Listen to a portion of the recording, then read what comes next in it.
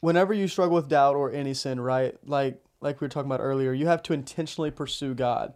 That means that not only going to church every now and then or even every Sunday, but pursuing God on your own. And for a lot of people, that can be really difficult. It's the Bible is a very large, daunting book, right? So how do I know where to start? How do I actually read it and get something out of it? And with reading it, once you've accepted Christ, like the Holy Spirit is ultimately the one that leads you and that leads you into understanding and knowledge of the Bible. But there are some practical tips that if you've gone to Central's College Ministry for Abide Week every semester, we've done that. And so we're going to go over we're going to condense 3 days into 10 minutes. So very, very brief overview of practical tips when you're reading your Bible and like a place to start. I know for me, whenever someone asks me where they should start and when reading, I always say John. I think John's a really great book to start. What do you think? Where I always start in John. That's where John. I say any gospel, really. You're not going to start in Leviticus. Even Genesis. Like, Genesis is good for 30 chapters. And then after that, it gets hard to read. Not to say it's bad. I'm saying it's hard to read. You start in the gospel. That's my short answer. Well, I would say start in the gospel because the Bible is all centered on Jesus, right? Like the Old Testament is pointing to Jesus. The Gospels, Jesus is there.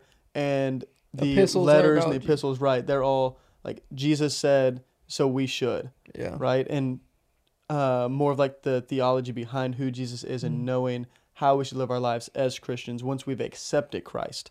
Yeah. So whenever you're reading, there are 3 steps that Wes, our old college pastor, used to tell us. So it's observation, interpretation, and application. So observation, basically what that is you open up your Bible and as you're reading, you're just like, oh, like this stood out to me, right? Like who is named, right? If there are 4 names, what are their names? Why are they relevant? Maybe like even look up, like Google the different people, right? So if you're reading John 1 and verses, I think it's like 5 through 8 or 6 through 8, talk about John the Baptist, okay? Who is John the Baptist? Google that, find a commentary. Verse 1, in the beginning was the Word. Yeah. Who's the Word? Because in John 1, you don't find out who the Word is until verse 14. Yeah. So what if someone picked up their Bible and only read 6 verses that day? You know what I'm saying? So ask questions. Yeah, ask questions and be observant. So as you're going through, or like how when Jesus turns water into wine, right? Like how many times did they go back and forth to fill up the barrels with water and as he turned it into wine? I don't know that answer off the top of my head, but like just observing things and seeing things happen. And so then once you've observed, also when you're reading, pay attention to what you're reading and read out loud. A lot of times it's really easy to start reading just in your head, reading to yourself, but read out loud because it causes you to speak it and to hear it as you're reading. So it's just really beneficial. Read it multiple times. Don't just read it once. I know when I do my quiet times, I read through the whole passage that I'm going to be studying. And then as I read through it the second time, I begin to make observations as I go down. And then I use those observations with the passage, like going through it again for interpretation. So that's my method. That's not like this is how you have to do it. That's just how my brain works. I enjoy structure and consistency. So that's kind of how I do it. Be patient. Don't feel like you have to rush through it. Don't give yourself like 30 minutes and this is the only 30 minutes I have. It's like a hard cutoff at 30 minutes. If it goes past 30 minutes, man, praise God that you are pursuing the Lord for more than 30 minutes and that you are getting something out of that, right? If it goes less than 30 minutes, man, praise God that you are devoting time to the Lord and you are getting something out of that. So don't be constrained by time. Don't give yourself a minimum or a maximum. Just go into the Word expecting to not have like a mountaintop moment, because that's not what every time reading the Bible is, right? More times than not, you're reading, you're like, okay, like I read the Bible today. I learned something, but it's not going to be this massive revelation of like tears and emotion. Like that's not what a personal quiet time is every day.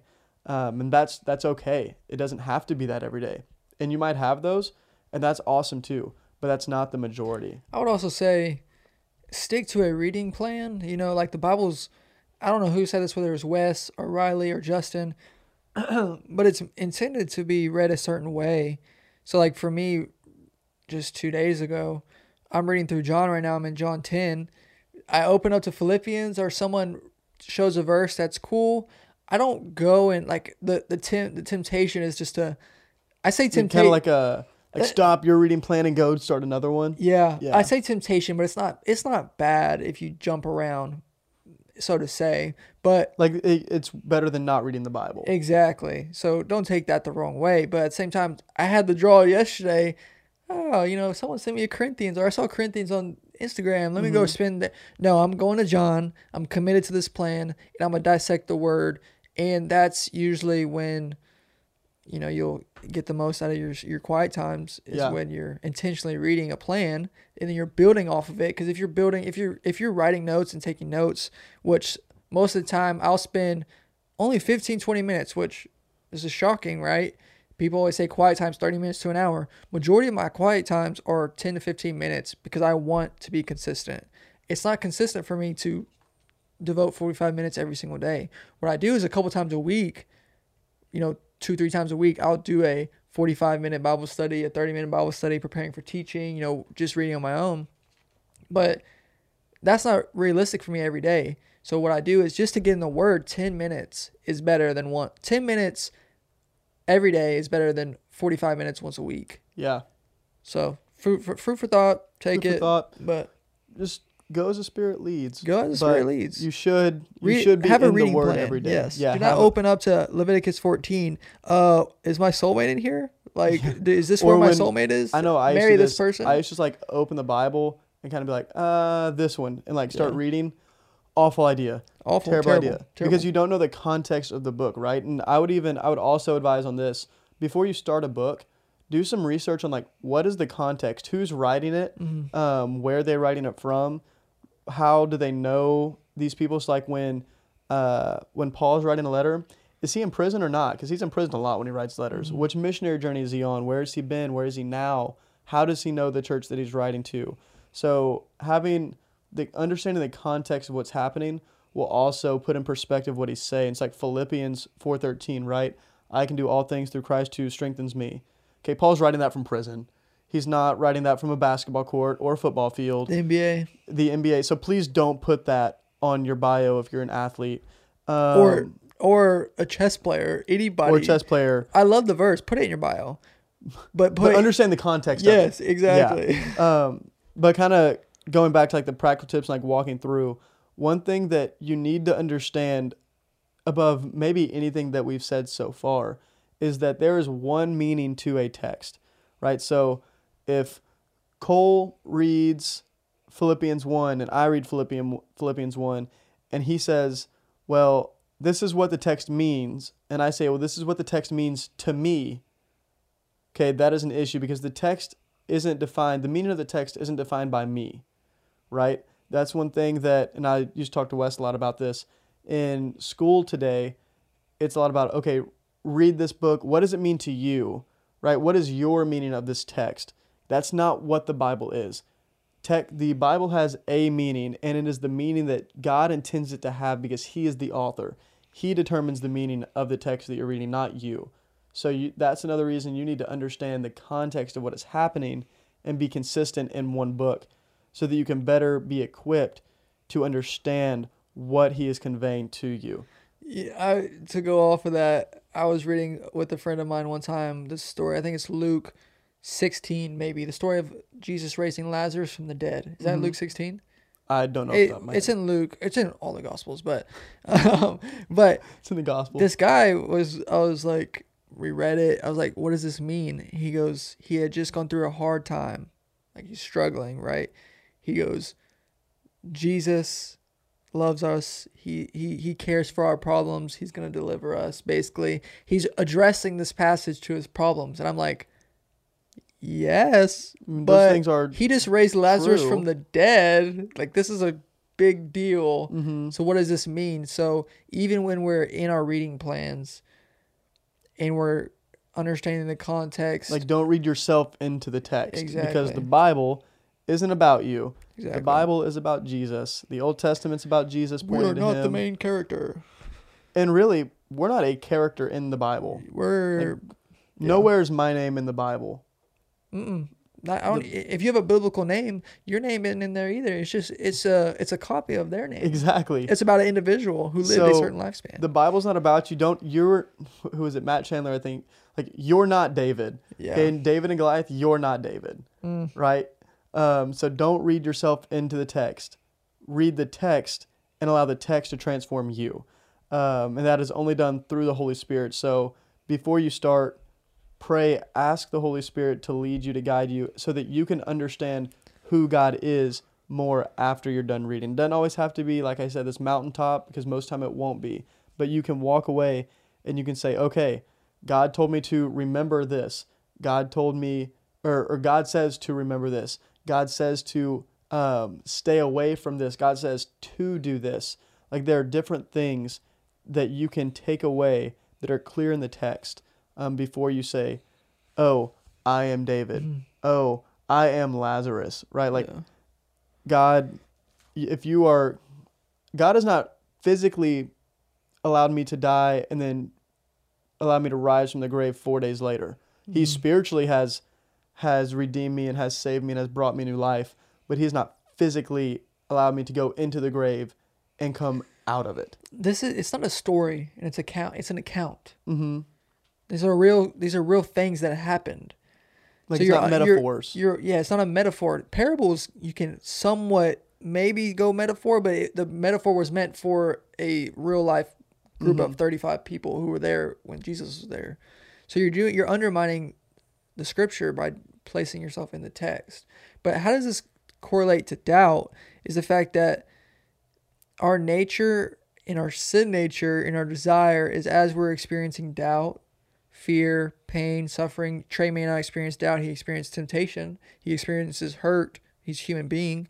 Whatever you're experiencing, as we read the Bible, our tendency is to place ourselves, because we want that immediate satisfaction. We want that immediate deliverance from our struggle or pain, whatever it is. And that's the problem with that is you aren't seeking Jesus, you're seeking a cure. Because Jesus is a person. The Holy Spirit is a person, right? We are sealed with the Holy Spirit. So you aren't really seeking him. Like the treasure in the field idea, the kingdom of heaven is like a treasure in a field, and a man sold all that he had and bought the field. Jesus is the treasure, not your deliverance. Not what you can get out of it. Not your deliverance from your struggle. Right. And that's our nature, is to just put it in the most person you love the most. Trey, let's do Julia. You don't care.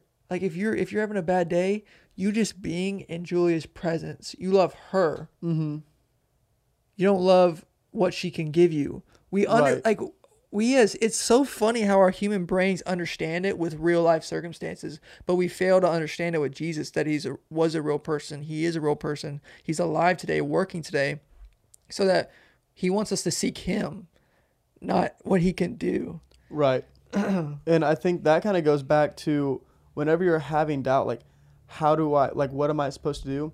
You're supposed to intentionally pursue the Lord. How do I do that? By, when you're reading, observing, interpreting, and applying. So there is one meaning to a text, but from that one meaning, it can apply to your life in different ways, right? So the way that a meaning of a text may apply differently to Cole than it does to me, right? But the meaning is the same. And I think that whenever you're struggling with, whether that's doubt, pride, any kind of temptation, like, that needs to be what our goal is to take captive our minds, to focus on Jesus, and to intentionally pursue him even through that struggle. How do we do that? Is by doing this, by being in the Word. And then next week, we're going to talk more about prayer and worship and practical ways to do that and what that looks like. And then we're also next week going to hit on, like, why can we trust the Bible? How do we trust the Bible? So we're going to start getting into some practical truths and evidence, because like we talked about last week, secular faith versus biblical faith pretty much hinged off of proof of the Bible, proof of Jesus. And a guy I talked to today, I need proof. Like, somehow science proves the Big Bang Theory, but you believe in that.